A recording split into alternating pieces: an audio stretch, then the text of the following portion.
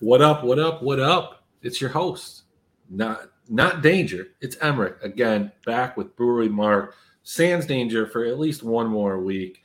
Had some issues with a belt, not some pants belt, but like a car belt. So he won't be joining us today. But Mark, how you doing?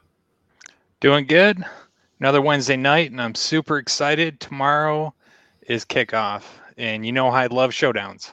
So Buffalo, LA, I am all about that.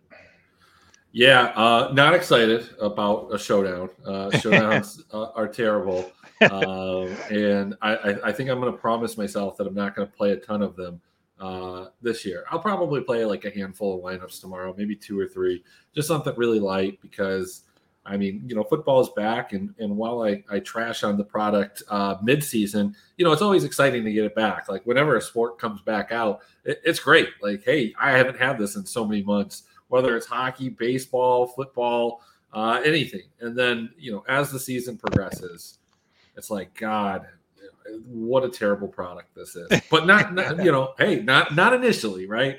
So We're excited. We've got a game. I moved around some of my appointments. I did what I had to do. They originally had me scheduled really, really late. I moved that up an hour and a half. And so I'll be good. I'll be able to, catch the entire game. My wife's not excited. She prefers League of Legends season. Quite frankly, I do too.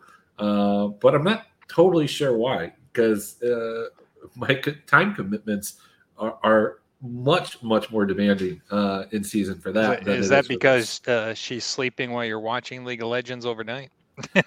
No, I don't. I really don't know. Like, quite frankly, because when it comes down to it, I'm doing several hours of shows then. Maybe she's thinking like my schedule from last year, which is not going to be the same for football. I mean, last year, it was like 1 to 2 shows during the week, 1 to 2 shows on Saturday, and then a Sunday commitment. And then, the main room of our place is then committed to, the multiple TVs. Let's go, let's watch this. And, so there's all of that. So I'm not sure. I don't know. She doesn't like it. She doesn't like watching League of Legends either. So, I mean, I don't see what the difference is, but nevertheless. So we're here. We're going to be running this, just me and you.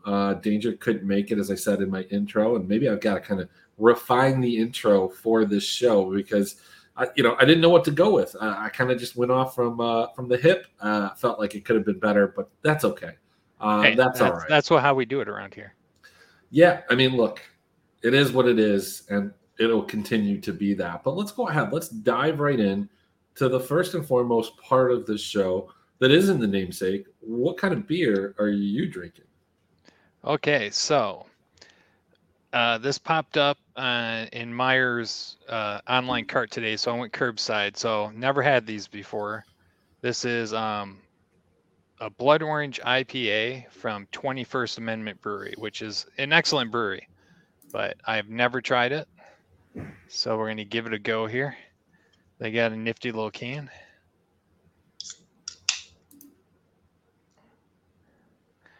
I even got a clear cup here so everybody could see the pour. Gotta get some of that carbonation out of there. That's too clean of a pour there. That's just because I'm a professional. That's not a professional pour. That's it's right there, man. 2 fingers. No. Look at that. Look at that. Perfect head. I myself have a Three Floyds Barbarian Haze IPA. As I was telling you, behind the scenes, it's at the 3-month mark. It's all right. It's getting better. I don't know. Maybe I'll try a second one. I obviously have 6, so I will drink all of those. I just don't know if I'm going to drink them tonight. Probably not, but it's all right. I've got some wine here. Nice little cap because we're cultured at Draft for Upside. And, we've got to talk about some cultured football.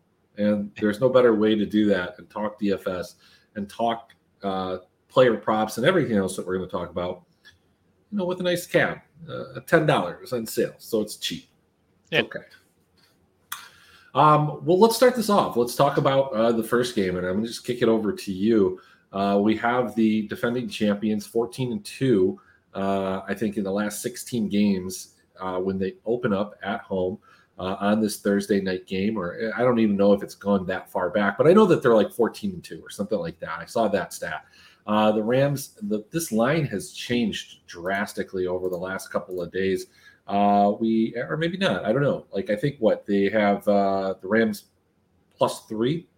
Is that what it is? 3.5, something like that. 2.5. Maybe I should have looked this up. It was 2.5 yesterday. I've seen 2.5. I've seen it down at 1. And it was the Bills. So, pulling it up. See where it is. Okay, yeah. So they're +2 now, -2 for Buffalo. Buffalo comes in as the Super Bowl favorite. Per some information that you put, I think you kind of have to pick one of these two teams and just go with the quarterback in your lineup. But what are your other thoughts on this game and just the fantasy outlook for these two teams overall? Well, I think you're looking at two of the top offenses in the NFL. So it's just a matter of, do they explode against each other? Because they both have somewhat decent defenses, more against the run than they do against the pass. If you kind of look at some of the stats, especially in a showdown situation on Thursday night, and some of this is going to conflict because, like, the Rams are almost unbeatable on opening day, right? They're just incredibly good first day, especially when they're at home. However, the team Vegas favors on the first showdown of the year always covers the spread. It's like 90%. So you got to kind of look at that.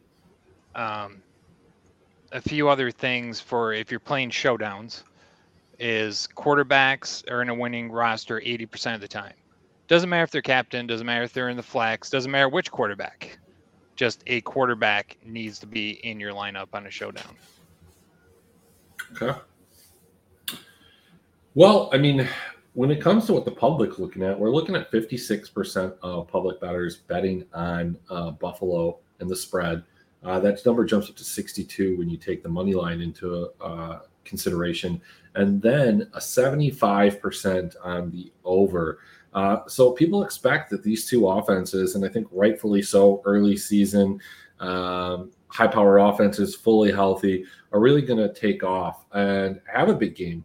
And what do we have in big games, Mark? We have touchdowns, right? There's touchdowns. Right. But no matter what game you're playing, no matter how many touchdowns there are, there's only one first touchdown, and there's only one first touchdown scorer. So, when we look at that, any idea on where you'd want to go? First touchdown scorer has some really good odds because of how many threats there are on these teams. You got Cooper Kupp at +650, and that's the lowest. Yeah, I was going to say that's. I think that's the obvious pick is Cooper Kupp. I mean, yeah, a couple of these other ones that I really do like. I like an Isaiah McKenzie +2,000. I like Josh Allen +1,300. I like now one of the highest paid tight ends in the entire league, Dawson Knox +1,300, and an Allen Robinson +1,000. So these are all places I might sprinkle a little bit and probably play a little bit more on the prop side of things than I am at DFS. But who's your favorite captain that's not Cooper Kupp? Or is Cooper Kupp your favorite captain despite the price that he probably carries? No, he is not, and it is because two things: the price and the ownership. I expect everybody to be playing Cooper Kupp or Josh Allen in the captain slot, so I won't be playing them as much. By much, I say I'm gonna have them there, but out of like 10 lineups, maybe one or two of each. My favorites right now are Gabriel Davis and Allen Robinson. They're in a very good price range where you can fit them into the captain and still roster a top quarterback and a top receiver. So you could go a Davis, Diggs, Josh Allen lineup, or a Stafford, Kupp, Allen Robinson lineup and not be hurt too bad on the low end. Gotcha. Okay. Well, I mean, if you are putting like a Cooper Kupp in the captain spot, and then you're going with a Matt Stafford per kind of the tidbits that you said earlier, or maybe just released to the Draft for Upside Discord, you got to have Stafford in there. That's a ton of salary. Where are you going to save some money, regardless of whether you have Cooper Kupp as your captain or not? I think the majority of people will probably go to the aforementioned Isaiah McKenzie down at 2,400. But I don't know. Like, do you take a more balanced approach and try and jam in like a Dawson Knox and an Allen Robinson? Any interest in a guy like Cam Akers, who I don't know if he's fully healthy. I don't think that he is. And how much is he really going to, how much work is he going to see, and is he going to score a touchdown is the big thing. Yeah, so running backs, in my mind, are a question mark in this game. The strength of both defenses are against the run. And like you said, Cam Akers, we don't know how healthy he actually is. He's kind of an upper middle salary. I found myself rostering Henderson more with the cost savings you get in that salary. McKenzie, I think, is going to be insanely owned at his price. he could easily be 40% owned in this slate at the price that he's at. If you're looking for downright bottom basement bargains so you can roster a lot of stuff, what we need to look at is the injury status of Van Jefferson at game time. Because if he doesn't play, the Rams have two dirt cheap receivers. He's not playing. He's been ruled out already. He's been ruled out. Great. So then what you're going to see is Ben Skronek and Tutu Atwell splitting the third wide receiver spot. And they're at $1,800 and $1,000 respectively. So that gives you some flexibility there. Don't expect a ton, but they will each get snaps. They will each get a ball or two at them, and maybe you can get lucky and get a touchdown or 50 yards or something. Okay. Well, look, like I said, I'm not excited about the showdown, so that's the gist of it. So let's move on to the real games, the games that are on the main slate. And by the way, for our audience, I have a complete breakdown of this showdown in our private Discord. And right now you can get that free until October 1st by signing up at our Patreon. That's patreon.com/draftforupside. Awesome. Well, let's hop right into it, Mark. We've got the New Orleans Saints at Atlanta, divisional game. It looks like they're a 5.5 point favorite here. Falcons looking to be possibly one of the worst teams in the league, but there are some pieces here that you might be interested in. This game has a really low total. What's the outlook here? What are you looking at? Is there anything that interests you? A ton on the New Orleans side. I'm a huge fan of New Orleans this year. If you look last year, Jameis, game one last year, threw 5 touchdowns. Didn't get a lot of yards, but he had 5 touchdowns. This year, he's got Michael Thomas in the game. He's got Kamara in the game. They added more to the offensive line. They already have a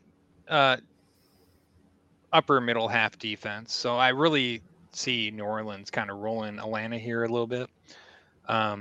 So, man, I'm first roster I made had Jameis as the quarterback, and Kamara is my running back. That was kind of my combo. Yeah, Kamara coming in, on early projections, relatively low owned compared to the field.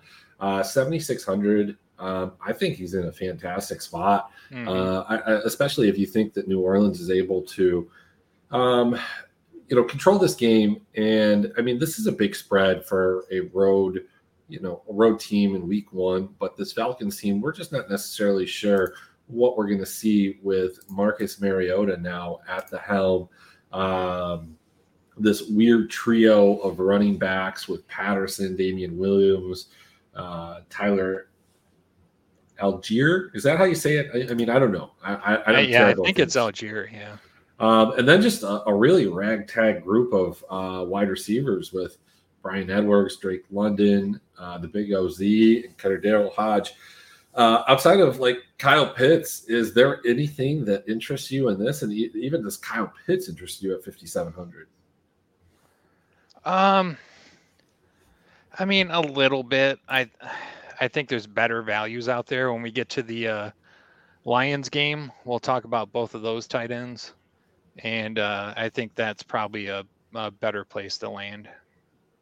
Gotcha. All right, so I think we're in agreement on Alvin Kamara. Do need to kind of just get a little bit more depth on what exactly is happening in the, from the health of how much is Michael Thomas going to play. I mean, by all accounts, he should play the full game, but how does his role change with a guy like Jarvis Landry, on this team, who traditionally ran a lot of slot routes, someplace that Michael Thomas has been utterly dominant? And is this going to change his role? And how does that change the, fantasy outlook for a guy that we really haven't seen on the field very much for the last 2 years? So a lot of questions there. It's not my favorite place, but certainly this is a game that has, I don't know. I think it has more of a tendency to pop off than Vegas is giving it credit for, but it could be sloppy. It's not going to be like beautiful, crisp football. It could be a sloppy kind of slugfest, divisional teams playing for the first time this season, and some points could be scored.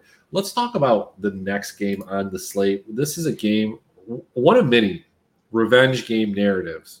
We've got the Cleveland Browns traveling to Carolina to play the Panthers, and their newly appointed quarterback, the former quarterback for the Browns. We've got Baker Mayfield getting his first start outside of a Browns uniform against the Browns. It seems kind of suspect to me. I think somebody manipulated the schedule a little bit here. Right. Yeah. The funny thing is this is one of those narratives. You shouldn't buy in that. Everybody listening, you should not buy in the narratives, but for some reason I'm buying into this one. I just really think Baker is incredibly pissed at Cleveland for the way everything went down. He seems like a vengeful guy, right? Yeah. Chip on his shoulder type of dude. Yeah. So I really think this will be his best game of the year if he has a good game this year, is kind of how I feel about it. So I am building a couple of Baker lineups just to see if I can take advantage of that. Yeah, I mean, look, he's super inexpensive at 5,300. Obviously has some really good weapons. DJ Moore, Robbie Anderson, both of these guys vastly underperformed, from a season-long standpoint and almost week-long or weekly in DFS for different reasons. Robbie Anderson really just didn't catch anything and just never caught fire. This guy was a darling of fantasy draft football touts last year preseason before the games. Everybody was telling you to grab him in that 6th to 9th round thing. Nobody's talking about that type of thing anymore. Robbie Anderson was a complete bust. And I think that there are quite a few, as I'm scrolling through my TikToks, man, these fantasy football content creators are just out in numbers. Some of them are good. Some of them have good information. Some of them really suck. Some of them are really bad. Maybe I would be bad too if I was doing it. I'm not saying that the information I'm giving here is correct, but look, a lot of these guys are probably fucking the same guys that were all over Robbie Anderson. And I've got a bone to pick with most people, even people that I have a fair amount of respect. And this DJ Moore at 6,000 is fantastic from a DFS standpoint, but I don't really know where all of this hype surrounding DJ Moore has come from. Yes, he's been a consistent wide receiver 2 in fantasy for the last however many years. And yes, theoretically you can say that Baker's one of the better quarterbacks that he's ever played with. But I mean, DJ Moore at the beginning of last season was the only guy Sam Darnold threw to. It was DJ Moore and CMC, and that's it. This guy was getting 10, 15 targets, and then he kind of just fell off. Robbie Anderson never got I guess the thing is that DJ Moore and Robbie Anderson dealt with a lot of uncatchable balls. Sam Darnold was the least accurate quarterback in the NFL last year. And Baker, for what it's worth, is fairly accurate. I don't know, man. Like this is not a game that I want a lot of exposure to. I have Christian McCaffrey coming in as one of the highest owned guys on the entire slate at 8,500. And man, I don't think I can do it. This isn't the spot. I don't like anything here, with one exception: Nick Chubb. I think Nick Chubb at 6,500 scores a touchdown. I love playing Nick Chubb. He's always just that one run away. It feels like this dude is perennially at 96 yards, and you're just waiting for him to get that like extra 4 yards to get the 3-point bonus. Yeah. Yeah, I can buy Nick Chubb easily. I would say in a GPP, I'm not playing CMC. He's going to be way too owned. I don't mind him in cash if you can fit his salary in. I mean, this is the cheapest you're going to get him all year. DraftKings releases their pricing so far in advance that everybody's priced really low. But yeah, I'm with you. I'm going to do one Baker lineup, and it'll probably be a Baker CMC combo just to see if I can take advantage of that narrative, and that's it. Fair. Any interest in the tight ends in this game? David Njoku, Harrison Bryant, both of these guys. I mean, Njoku more than anything is a guy that I feel people have wanted to be good, and he is good, but he's just never gotten the volume. I saw a lot of hype over in the Dr. Roto Discord. A lot of people liking Njoku, thinking that maybe Brissett, this is a guy that likes to throw to his tight ends, doesn't have a lot of arm strength, isn't very good. Does David Njoku at 3,900, do you fall into that trap again, Mark? Like, it feels like a trap. It feels like something that you just keep going back to, and you're losing a finger every time, and then the next thing you know, you got a little stump on your arm. Yeah, I think there's better tight ends out there. So, I mean, it's not a terrible play if you need the. Mark, it's a terrible play. It's a terrible play. All right. Like, I don't. I mean, I guess. Nice there, yeah. I mean, I guess if you build your lineup and then like you got your stacks, you got your correlation, you're feeling good, you got to put your tight end slot, you got 3,900. Somehow, I mean, I think you could do worse. I mean, I think I'd rather him than a guy like Hunter Henry or Gerald Everett if all things are equal. Now, if those guys fit in more to kind of what my lineup is trying to say, then maybe. But yeah, I mean, I just don't know what kind of upside he necessarily has. Even if he scores a touchdown, is he going to get two? And probably not. Right. Has he ever scored 2 touchdowns? It feels like he scored 2 touchdowns at some point. I don't know. He scored like 4 touchdowns last year, so I think it's probably highly unlikely that he scores 2 on Sunday. But, like weirder things have happened, of course. Yeah, I mean, yeah, I'm kind of with you. I mean, if you need the salary savings, he's not bad at the low end here. Actually, I don't know if I'd go lower, maybe Kmet, but. I mean, I think the thing that you have to ask yourself is if you do build that lineup in that hypothetical situation that I laid out, you need to change something. Like your lineup's not good. Going with David Njoku, who at his best, his absolute ceiling, or regularly achieved ceiling is maybe 3x this. That's not going to get it done. Yeah, back in October of 2021 against the Chargers, he had a 30-point just kind of explosion, 7 for 149 and a touchdown. I don't see that happening, and if it does, congrats to the guys that had the balls to play Njoku. That's not me. Let's talk about one of the premier games on the slate. Man, 2 Titans, not the Titans, but 2 just juggernauts in the NFL. Super Bowl contenders, quite possibly. We've got the Jacksonville Jaguars. We've got the Washington newly minted Commanders. A lot of sarcasm in the opening introduction, but these teams have some new weapons. There's a little bit of hype surrounding them. Mark, what's your take on this game? A 43.5 over under, not particularly exciting. Yeah, it seems like a really boring game to me. I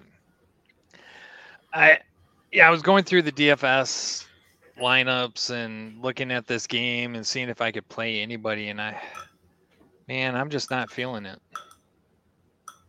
Okay. I mean, look, there's something to be said about a guy like Christian Kirk at 5,100. I think he's definitely playable. That seems like a fair price. This Jacksonville team probably is going to be playing from behind in a lot of situations. Maybe not here, but this is in Washington. They are on the road. I don't know. I like Kirk here. The other guy that I think is kind of sneaky, and look, if you're a viewer from the Shark Code, we like Sneaky Betty, but let's talk about Sneaky Curtis Samuel, 4,200, a guy that I think is really sneaky, even in like best ball drafts. If you're still doing some underdog, getting him in the super late rounds. Almost forgotten in this offense because he just hasn't been there. He hasn't been healthy. Curtis Samuel, I think, could pop off, for a big game, not just here, but at other points during the season. So any thoughts now that I said Curtis Samuel? Does that interest you? No, not really. I mean, I really don't have a lot of faith in Carson Wentz. And given what I know about Ron Rivera, this is going to be more of a run-first offense. So I'm not really buying into it. Well, if we're talking about run-first offenses, since there was a shooting and there was a Commanders running back who was set to possibly take over first and second down work, maybe a 3-down back, Antonio Gibson. This is a guy that you can get really cheap right now in best ball. And if you're still drafting, your season-long teams. I stole this guy in the 9th or 10th round of a draft. Look, anybody who's listened the last couple of weeks knows that I'm not super high on Antonio Gibson futures, but just in the short term, this week 1, this is a game that I think he's going to have a big workload, and I think he has the opportunity to win this job and cement it. If he sucks, he sucks. That's fine. But at 5,800, he's commanding a little bit of ownership. I'm kind of interested in Antonio Gibson here. And I think that the ownership where I'm projecting it out right now, it just looks like it's going to be a little bit higher than what I think. And I think as long as you get into those single entries and those 3 maxes and some of these smaller kind of field tournaments, I think that ownership is going to be extremely low, sub 10%. Yeah, I agree with that. And in this game, Antonio Gibson is probably my favorite play, especially at the prices that he's at. He's gonna be a 3-down back, but my only concern is they made it a priority to get J.D. McKissic back, which tells you that the team doesn't have any faith in Antonio Gibson. He's going to get this because of the unfortunate shooting, but I would say this is the week to play him. He's not going to be this cheap again next week. He's in a good situation. I would put him in. Yeah, I'd rather play Antonio Gibson than a J.D. McKissic at 5,100. That just doesn't make a lot of sense to me. Yeah. One of the guys that has low ownership but has had a lot of buzz is ETN. And 5,600, it is tempting. What I've seen a lot in some of these videos and things that pop up in my feed and my For You is people talking about guys like ETN or guys like Michael Thomas, who we mentioned earlier. He's really got to show me first before I roster them. And I think that's the complete wrong way to approach it. If he's shown you that he's going to be, an every down back, or he's shown you that he's going to have good production, 2 things are going to happen. First and foremost, his price is going to go way up. Yep. Second, he showed everybody else, and they know it. So you really got to be early to these type of parties. And I think ETN, at what his projected ownership is, with all the buzz and everything and all the hype surrounding it, maybe this Washington defense sucks. I think that there's still this. I don't know. They still have this reputation from the defense from 2 years ago. Last year was not a good defense. Chase Young is not playing in week 1. They're not really happy with him either. So, I don't know, man. I think ETN, I think Gibson, both of these guys are kind of interesting to kind of sneak in there. It is a 43, not my favorite place. Let's go on to a game that I think you have been waiting for us to talk about. You and I are exponentially higher on one of these teams than probably the field, probably than we should be. Maybe it's because you've been drinking some of those beers when you are watching some Hard Knocks, but we've got the Lions. 4-point dogs to the visiting Eagles. Jalen Hurts is projecting to be the highest owned quarterback, 6,800. The Lions are absolutely terrible at not only stopping the run, but they've been bad at stopping running quarterbacks. And this Philadelphia team scored a ton of touchdowns in the Lions last year. Did they not? Am I remembering that correctly? No, you remember it right. And they don't really have a clear running back. Miles Sanders a little banged up. You've got Gainwell. You've got Boston Scott. I don't know. Maybe it's Hurts. Maybe it's a Hurts A.J. Brown stack. Maybe it's a Hurts Devontae Smith stack that you go with, and you run it back with Amon-Ra St. Brown or maybe some DJ Chark. This game is going to be popular all over the place. People are going to want to play Swift. What's your read here? Because I know you were talking about Hawkinson and Goddard. Those were guys that you kind of mentioned earlier.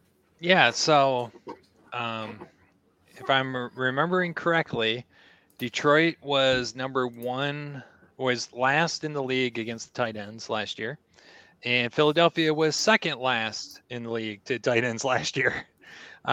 So here, I don't know if this is a hot take. I don't know how the rest of the DFS field is thinking about this, but this is a case where I'm building a double tight end lineup. Oh, Mark, that is disgusting. It is, but man, if there's ever a case for it, this is it. This will be the best game for both of these tight ends to go. And we're talking about Jalen Hurts. I really think he's going to have a good game. So, my main stack here is going to be Hurts and Goddard with a Hawkinson run back. Yeah, so the Eagles were one of the worst teams against tight ends. They allowed more receptions, 107 than any other team, 14 touchdowns, which also led the league. Detroit was, ironically, one of the highest in yards allowed, second highest, it looks like, second highest. Didn't allow a lot of touchdowns to tight ends, but that's basically because they just gave it to running backs and guys running in. But that's interesting. Look, I think that's a good strategy when we're talking small fields. It's definitely not something that like a double tight end lineup just, I don't know, man. Like, it just doesn't feel like that's a milli maker, especially if you're playing in like one of these mega huge milli maker, like the $5 where you have people just getting tickets, or is it 10? I don't know. I don't know how many people in there are gonna play double tight end. That's like a no-no. Well, this is correct. While you will have a unique lineup, I just don't think you're giving yourself any win equity. Is what the problem is. The ceiling on that player, that flex spot is so valuable. The score that you're going to need in such a mega large GPP like that, I'm going to tell you that, like, I don't have to look at the Sims to know that a lineup with Goddard and Hawkinson shows up in the optimal like never. Maybe one of those two guys or some variations. But yeah, like, look, if you're playing like, I don't know, 1,000 person or less, or 500 person or less, or something like that, I think that's viable. I think you might want to move that maybe over more to quite possibly something like FanDuel. I think FanDuel, putting that in the flex spot, still the same thing exists. You're just taking away a lot of win equity from yourself and your absolute ceiling. But Mark, I know that you built a crazy parlay, and it's one of those things for me that I feel like I want to believe that the Lions are going to win this game. Yeah. It feels like, but I feel like it's a trap, man, because I feel this way. You feel this way. The echo chamber in which we are operating and working in seems to think that way, but you go outside of our bubble and you start browsing Twitter, TikTok, tout sites, stuff like that. This doesn't seem to be a commonly shared belief. No, and it's probably the hype, right? And I got done with Hard Knocks this morning, and man, I want to see Aiden Hutchinson. I want to see Rodrigo out there just smashing people. I want to see this offense go out there under the new offensive coordinator and see what they can do. I don't know. I'm excited. I think Detroit's going to surprise a few people. This might not be the game, but it feels like the game. We have a sellout, first game to sell out in a couple of years. And I don't know. It's probably just the hype of being a Detroit fan, but I'm just feeling Detroit can squeeze this out at home. Fair. Well, let's go to a game that has a little bit of a bigger line. We've got the Baltimore Ravens visiting the New York Jets. New York Jets obviously had a bit of a setback. They're going to be playing or the New York Jets are going to have a quarterback that used to play for the Ravens, and Joe Flacco, many years ago. Some kids might remember if you're old enough. The problem with this Baltimore offense for me is I really want to attack the Jets on the ground to some extent, knowing that Baltimore is going to run a lot more two tight end sets with Mark Andrews, Isaiah Likely, and I think that just allows them to run the ball a little bit more. But there's just not a clear hierarchy in the backfield with Dobbins quite possibly hurt. So then if I don't want to do that, maybe I go to the passing game and I take a look at a guy like, I don't know, Rashad Bateman and play him with Lamar Jackson. I'm really digging this as an opportunity to play Jackson. He's one of my guys on my short list and probably one of the few premierly priced quarterbacks that I'm considering. And then this decision is, do I want to play Likely? Do I want to play Andrews? Both of those guys are on opposite sides of the pricing spectrum. Mark Andrews is just mega expensive, and I'm already paying a lot to get Lamar in. Maybe I just leave them off. Maybe this is a single stack type of thing. And I go with a Bateman, Lamar Jackson. On the New York side, probably nothing. Yeah, what do you think?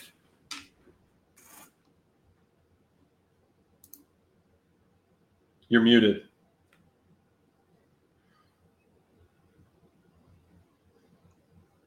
Sorry about that. Yeah. No yeah. So I'm right along with you.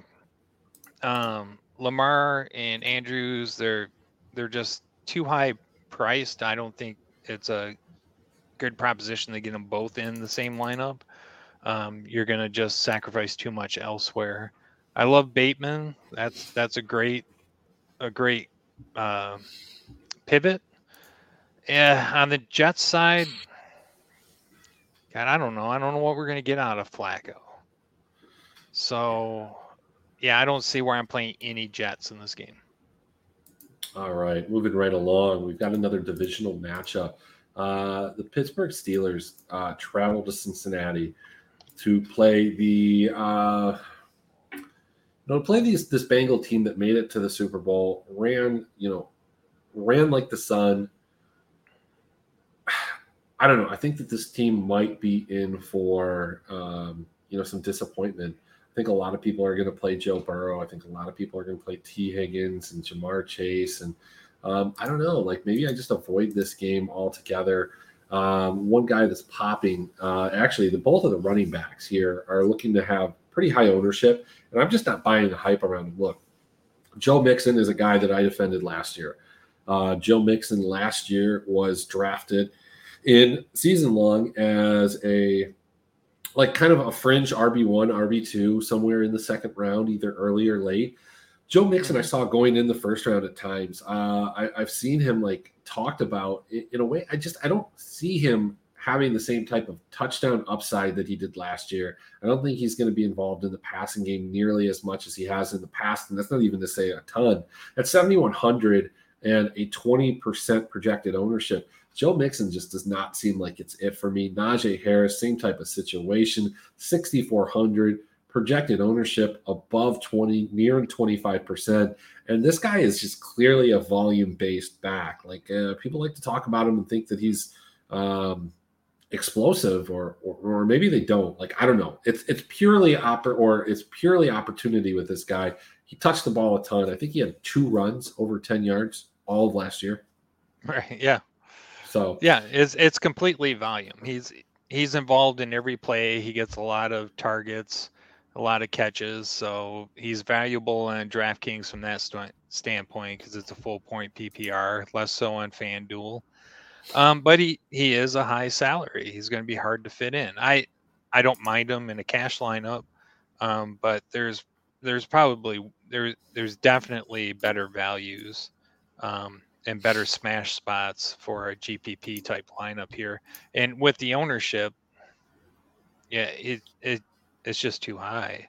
you can't play him if you expect to win these mass multi entries. Fair. Well, let's move on. We're running. I think we're on time here, as long as we start to speed up a little bit. We've got another divisional matchup, and this is a game that really has piqued my kind of, I don't know, my curiosity on what I think is going to happen. There's a lot of moving parts here, and then both of these teams don't necessarily profile as ones that I have a good read on.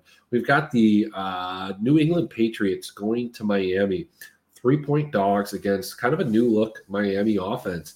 This defense still leaves a lot to be desired, but they have, certain schemes and things that can confuse a kind of really bland New England offense. Now, Mac Jones was a rookie last year. He performed admirably. Is he going to take a step forward? And more so, if he does take a step forward, who does he take a step forward with? I mean, you've got Jacoby Myers and Kendrick Bourne, Nelson Aguilar. Like, this is not a trio of receivers that has a ton of, I don't know, excitement. But there is one guy. Revenge narrative. Here it is. Devontae Parker going against his old team. 4,800 with Mac Jones. Man, Mac Jones is cheap at 5,400. I think I'd rather play like a Baker Mayfield than Mac Jones, but I'm interested in quite possibly getting some Devontae Parker love. I mean, yeah, if you want to buy into the narrative, you could do that. And I'm going to be fading New England. I'm not going to play a single New England Patriot this week. One thing is if you follow the beat writers, the word out of New England is this offense has not clicked at all in any of the training, in any of the OTAs, training camp, preseason. The offense is in disarray. They just can't seem to get it to click. If that carries into the season, which I fully expect it, I mean, I just read a report yesterday that said they're still not in sync.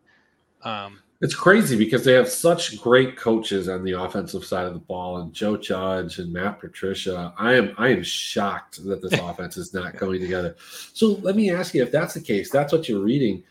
I mean, can we maybe expect something out of New England that was similar to when New England played Buffalo last year? They just ran the ball, just ran it in that super win game, prime time. Just run the ball down their throat with Ramondre Stevenson, with Damian Harris, and we just get a huge running game out of New England. Yeah, and that's what I expect, to be honest with you, is New England is just going to try to run the ball and control the clock. And they're going to try to slow down Tua and Tyreek Hill, and I don't know if they'll be successful. Well, so on the other side of it, though, New England had a pretty staunch defense last year. Where are you buying in on this Miami offense? Is it Chase Edmonds? Is it Mostert? Is it Tyreek Hill? Is it Jalen Waddle? I lean towards Waddle and Chase Edmonds. I do think Chase Edmonds is the better of the two backs. He's more dynamic in my mind. We're just one snap away from Mostert getting hurt and out for the season again. We're just one snap away from him breaking an 80-yard rush too. He seems to do those two things, and that's it. Yeah, that's it. And I just think, knowing Bill Belichick and his defense, they'll do everything they can to take Tyreek out of the picture. So I think that opens Waddle up for some extra targets. And from everything I've seen, Tua's had his best off season. Take it for what you will from Miami beat writers, but he looks really good. So, and he's throwing the ball deeper. I mean, that's why they brought Tyreek in, is to try and stretch the field. And to me, I think that might open Waddle up a little bit more. Gotcha. I kind of agree. I like Waddle quite a bit. Next game on the slate, San Francisco and Chicago. Chicago's offense looks absolutely atrocious. It's so tough gross to like almost anybody on this team. David Montgomery has always been kind of a volume guy. Darnell Mooney has in the past produced, but at 5,700, just an offense going against what might be one of the best defenses this season in San Francisco.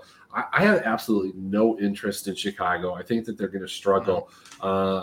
When it comes to the San Francisco side of things, I'm not sure that this offensive line is that good. I don't know how they're going to play together. It gives me some serious concern for Elijah Mitchell, serious concern anybody that's running the ball for San Francisco. Deebo Samuel is super, expensive. Some people believe that he won't play the same type of role that he did last year. I tend to believe that he does, but maybe not at the same volume. A lot of people are going over to like a Brandon Ayuk, but look, we don't have to look too far back. But the beginning of the season last year, where we absolutely thought Ayuk was going to take off, and it took him like half the season or longer before he really got integrated into the offense. Now, I don't think that's going to happen here, but I don't know. I've got a lot of concerns and question marks that I have to sort out on the San Francisco team. I think they score, a couple times. I think they win this game. Vegas has them at 24, so maybe I should be interested in Elijah Mitchell at 5,400, especially now that I'm seeing his ownership looks to be almost nothing. That's true. I mean, this is a ownership play. I'm not expecting a lot of fireworks out of this game. And when you're talking about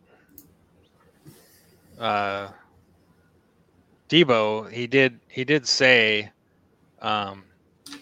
he did come out and say he doesn't want to run the ball as much. Right. He thought he was used way too much as a running back.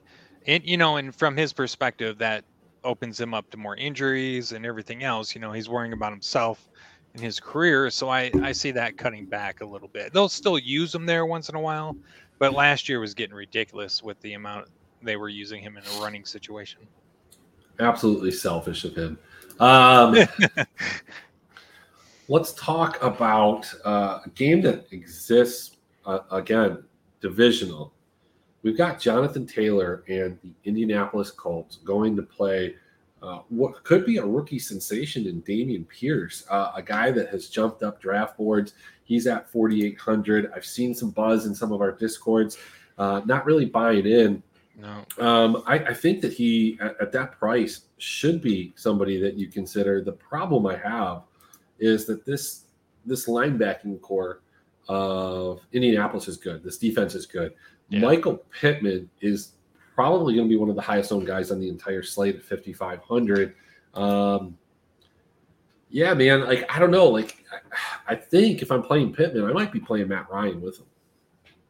Oh yeah, definitely. And Pittman by far and wide is their number one receiver.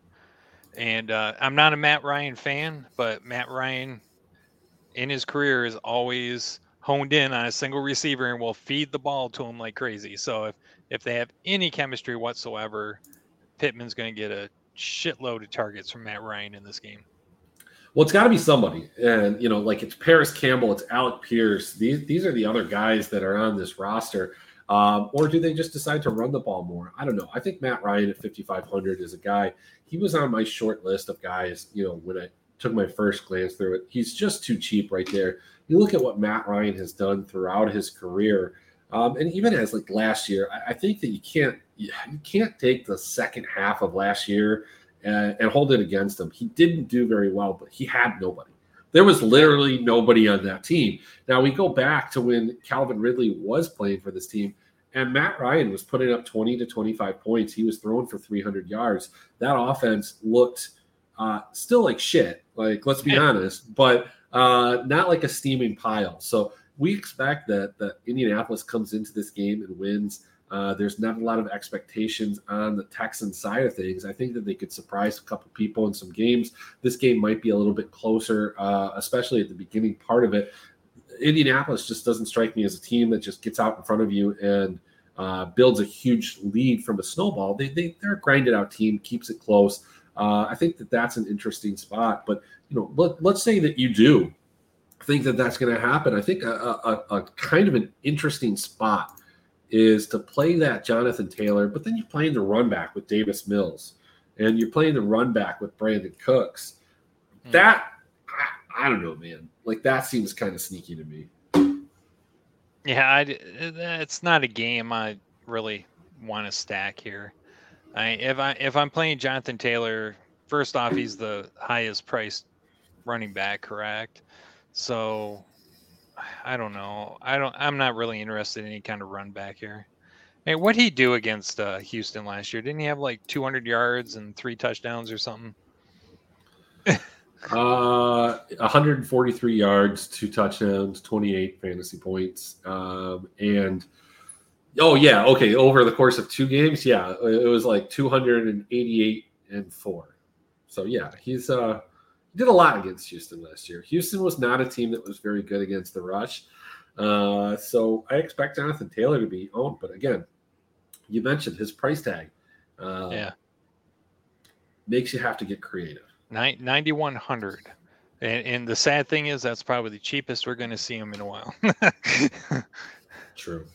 Well, let's go to another kind of a high price running back and a guy that I'm kind of excited about for week 1.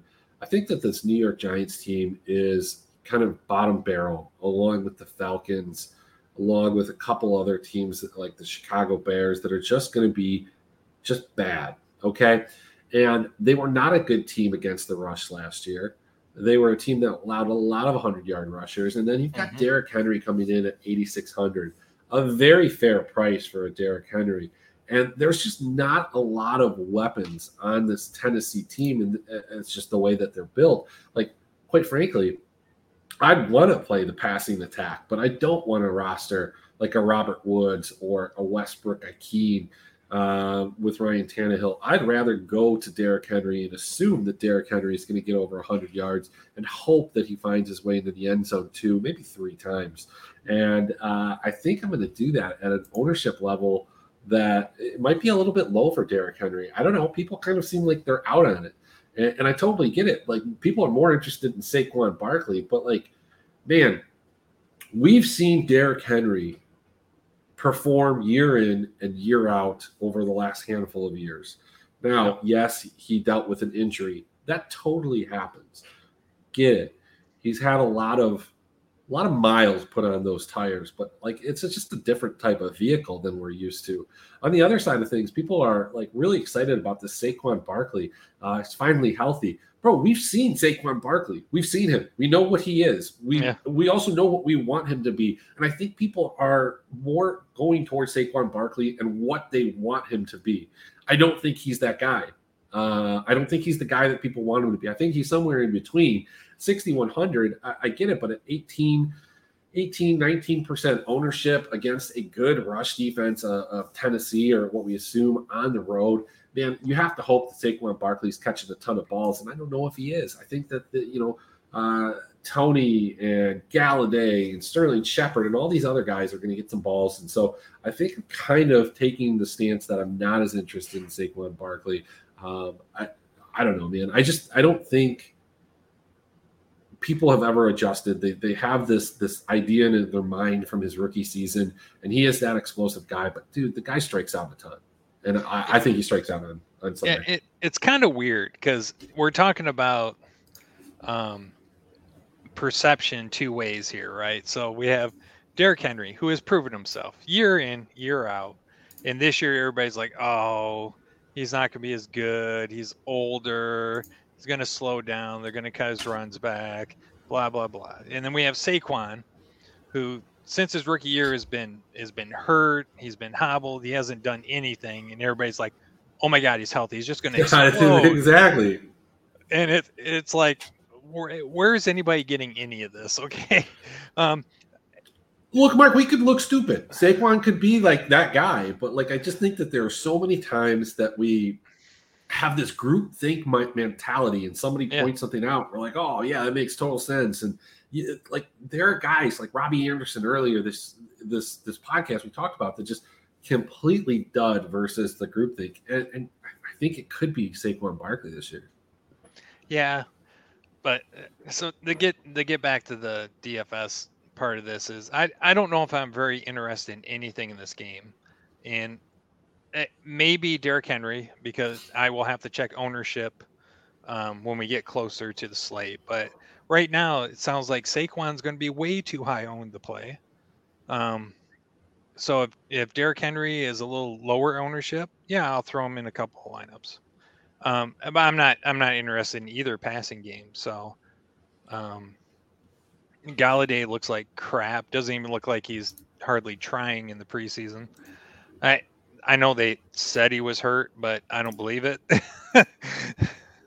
Not a believer. I mean, what do you mean you don't believe it? He's always hurt. I think that's pretty believable, right? I don't know. He just looks so disinterested there. I mean, he got his money, you know. Yep. So, I guess so. You're not interested in either of the passing games, but what about Kadarius Toney? 4,100. Guy is one of the most dynamic players with the ball in his hands. His biggest problem has been A, getting the ball in his hands, and B, staying on the field. So, like, this could be a situation, though. Like, could we, given an extra year, he's not on the injury report anymore. Could we get a game where he gets like those 7 or 8 or 10 targets, like we saw a couple times last year, and just absolutely explosive, great price. Kind of like Kadarius Toney here, especially because I'm assuming the Giants are trailing most of this game and trying to play catch up. So yeah, I mean that's great rationale. I'd have to look at the ownership. He's at a very good price. So. Oh, dude, there's going to be a ton of ownership on him. I bet you he's one of the higher owned wide receivers just on basis of price. Right now, I have him as like the third highest wide receiver. The other value we haven't gotten to, but Pittman, blank, Kadarius Toney haven't gotten to, T. Higgins haven't gotten to, and even Jacoby Myers is coming in pretty high owned. So again, we talked about him a couple weeks ago where the guy was just utterly consistent. And when you're as consistent as he is, you find a way on the rosters. Kind of nice floor. But let's go to one of the games that I think probably will carry some ownership. Maybe not what I'm projecting, but it should.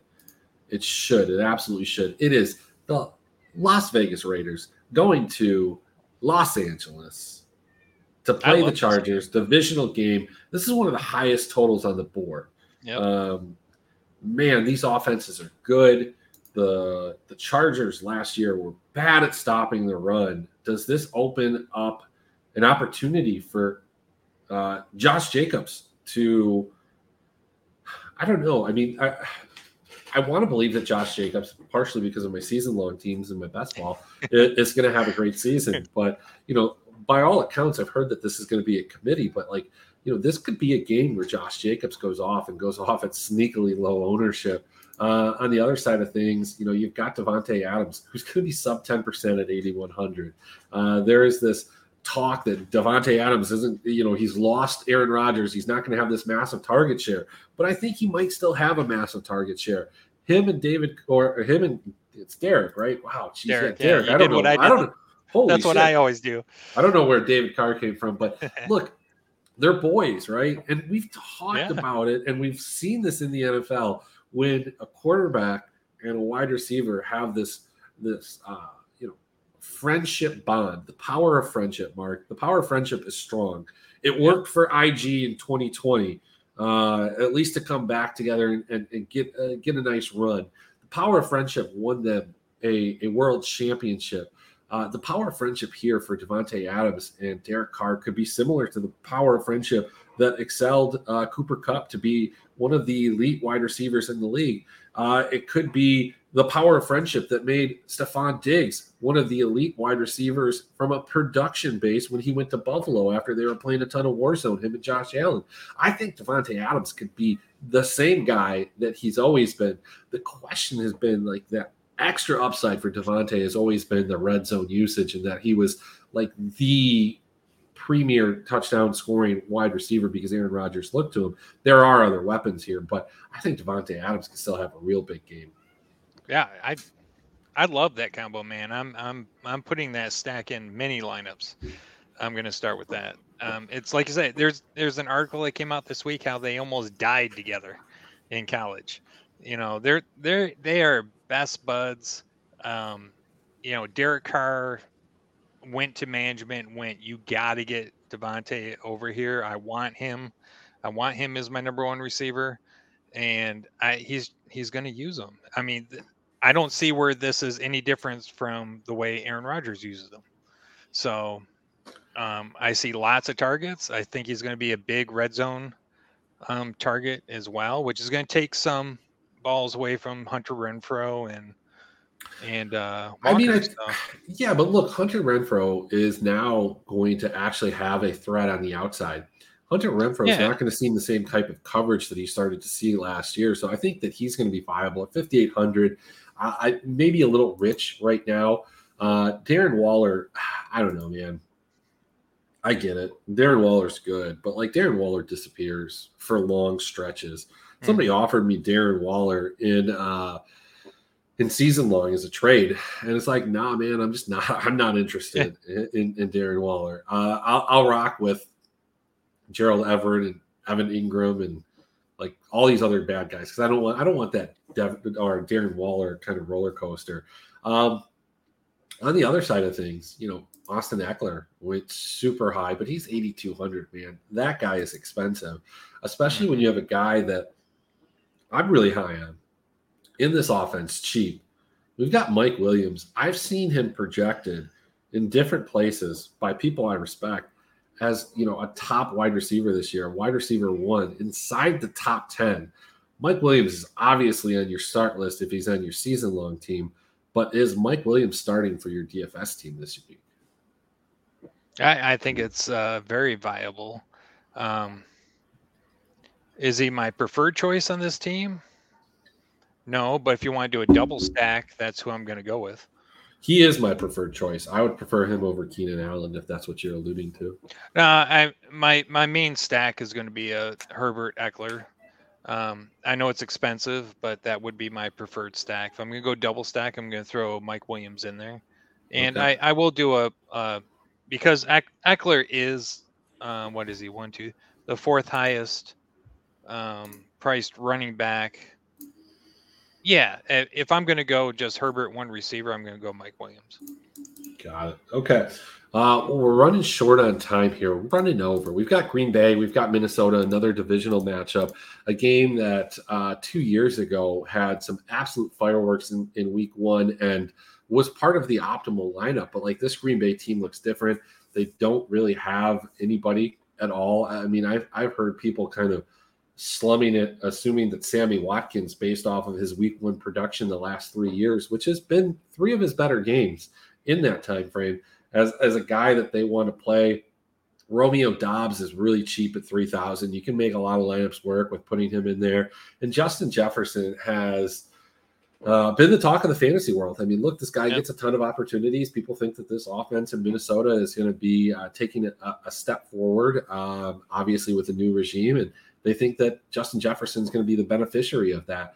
Adam Thielen, old guy, 32, I believe, maybe older, maybe younger, lost a step, hasn't looked as good, but man, Adam Thielen's only 5,400. Yeah.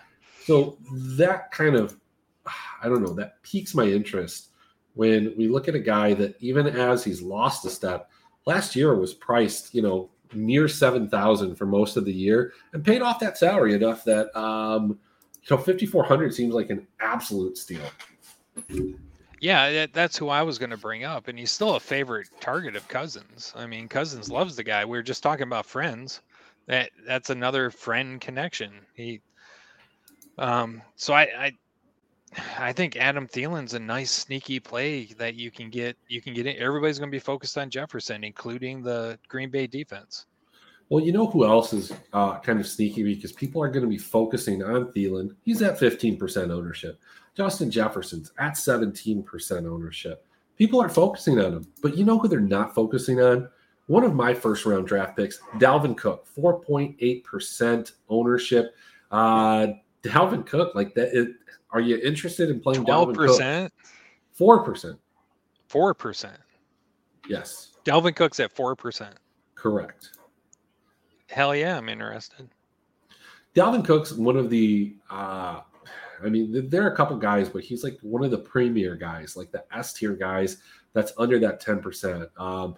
Eckler, obviously, because of his price, Kamara, and Cook, those are the 3 guys that are sub 10%, but look to have huge roles on their teams. I think that's an interesting place, especially if you want to build I don't know what it looks like on FanDuel, but a lineup with like Derrick Henry and Dalvin Cook kind of sounds interesting to me. I don't know how you can make that work. They're both expensive guys, but let's go to this last game. Mark, Okay. Kansas City, 29.5. Patrick Mahomes, no Tyreek Hill, but he's got, MVS. I know you like MVS. I think you have some warm feelings for MVS. No, that's danger. Okay. I like Juju. Well, we've got Juju. We've got Rondell Moore. We've got Arizona. This is in Arizona. Arizona is a 4.5-point dog. 5.5 point, 5.5. That's how you do the math. Rondell Moore is one of the highest owned guys at 4,000. I mean, Marquise Brown, newly acquired guy, also highly owned. What are your thoughts on this game? Is Moore for sure playing? Wasn't he banged up? I don't know. I think he is. I don't see. He wasn't listed on the injury report Wednesday, so he had a concussion, but he's good to go. Okay. I know Arizona, even with Moore playing, has had a ton of injuries, and they also have,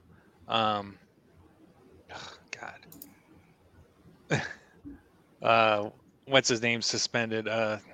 Hopkins. Yeah, Hopkins is suspended. Man, I really like James Conner in this situation. I don't think Kansas City was all that great against the run last year. With Chase Edmonds gone, Conner's the man. And that's kind of where I'm leaning on anybody in Arizona. AJ Green, he's worthless in this game. Well, Mark, this is a spot where I think I'm taking a little bit of a different stance than a lot of people. Okay. I think Kansas City has a down year. I think that they struggle. I still think that they're a good team and they're going to be viable from week to week in DFS. I think that they go into Arizona and they lose.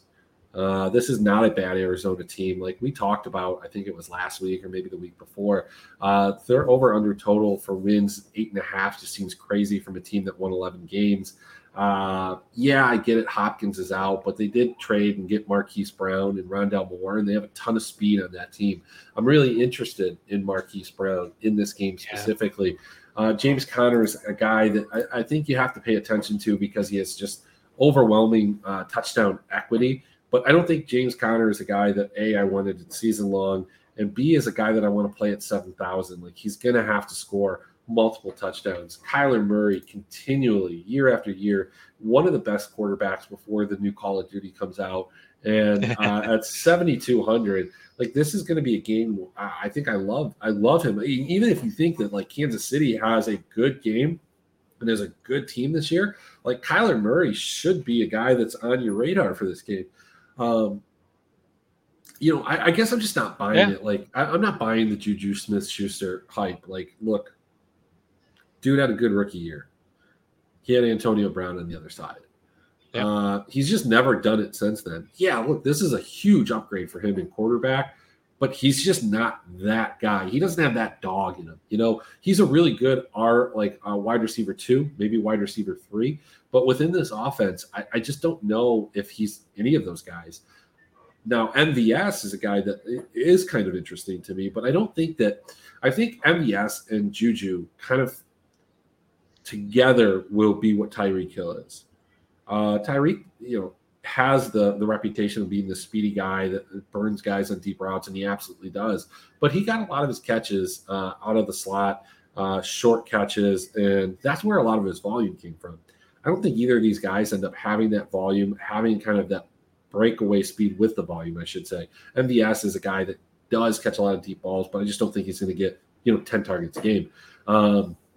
If I was playing Patrick Mahomes, I think MVS is a guy that I would play as part of the stack. But Arizona wins this game. That's my big stand. Kansas City maybe even misses the playoffs this year.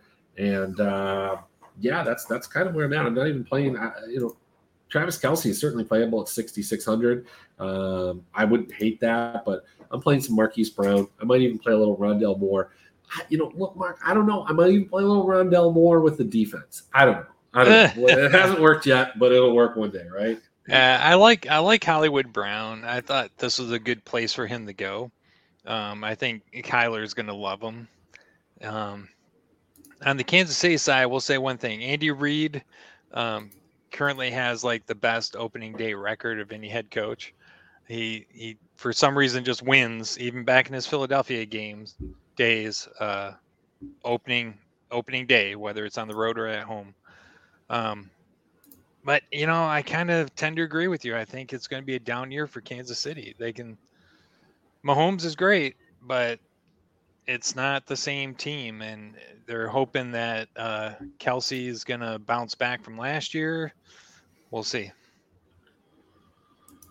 All right. Well, that was First Sip by Draft for Upside. Just a quick rundown of some of these games, some of our initial thoughts. Obviously, these things are going to change over the next couple of days with any additional news, ownership, and just general mood changes.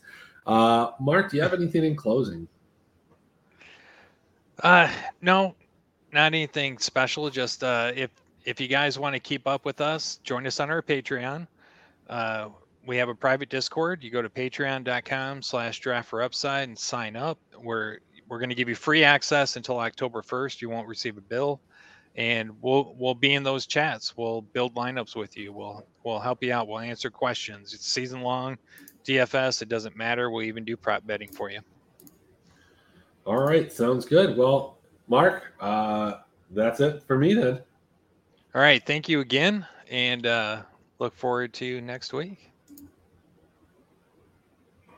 Take care.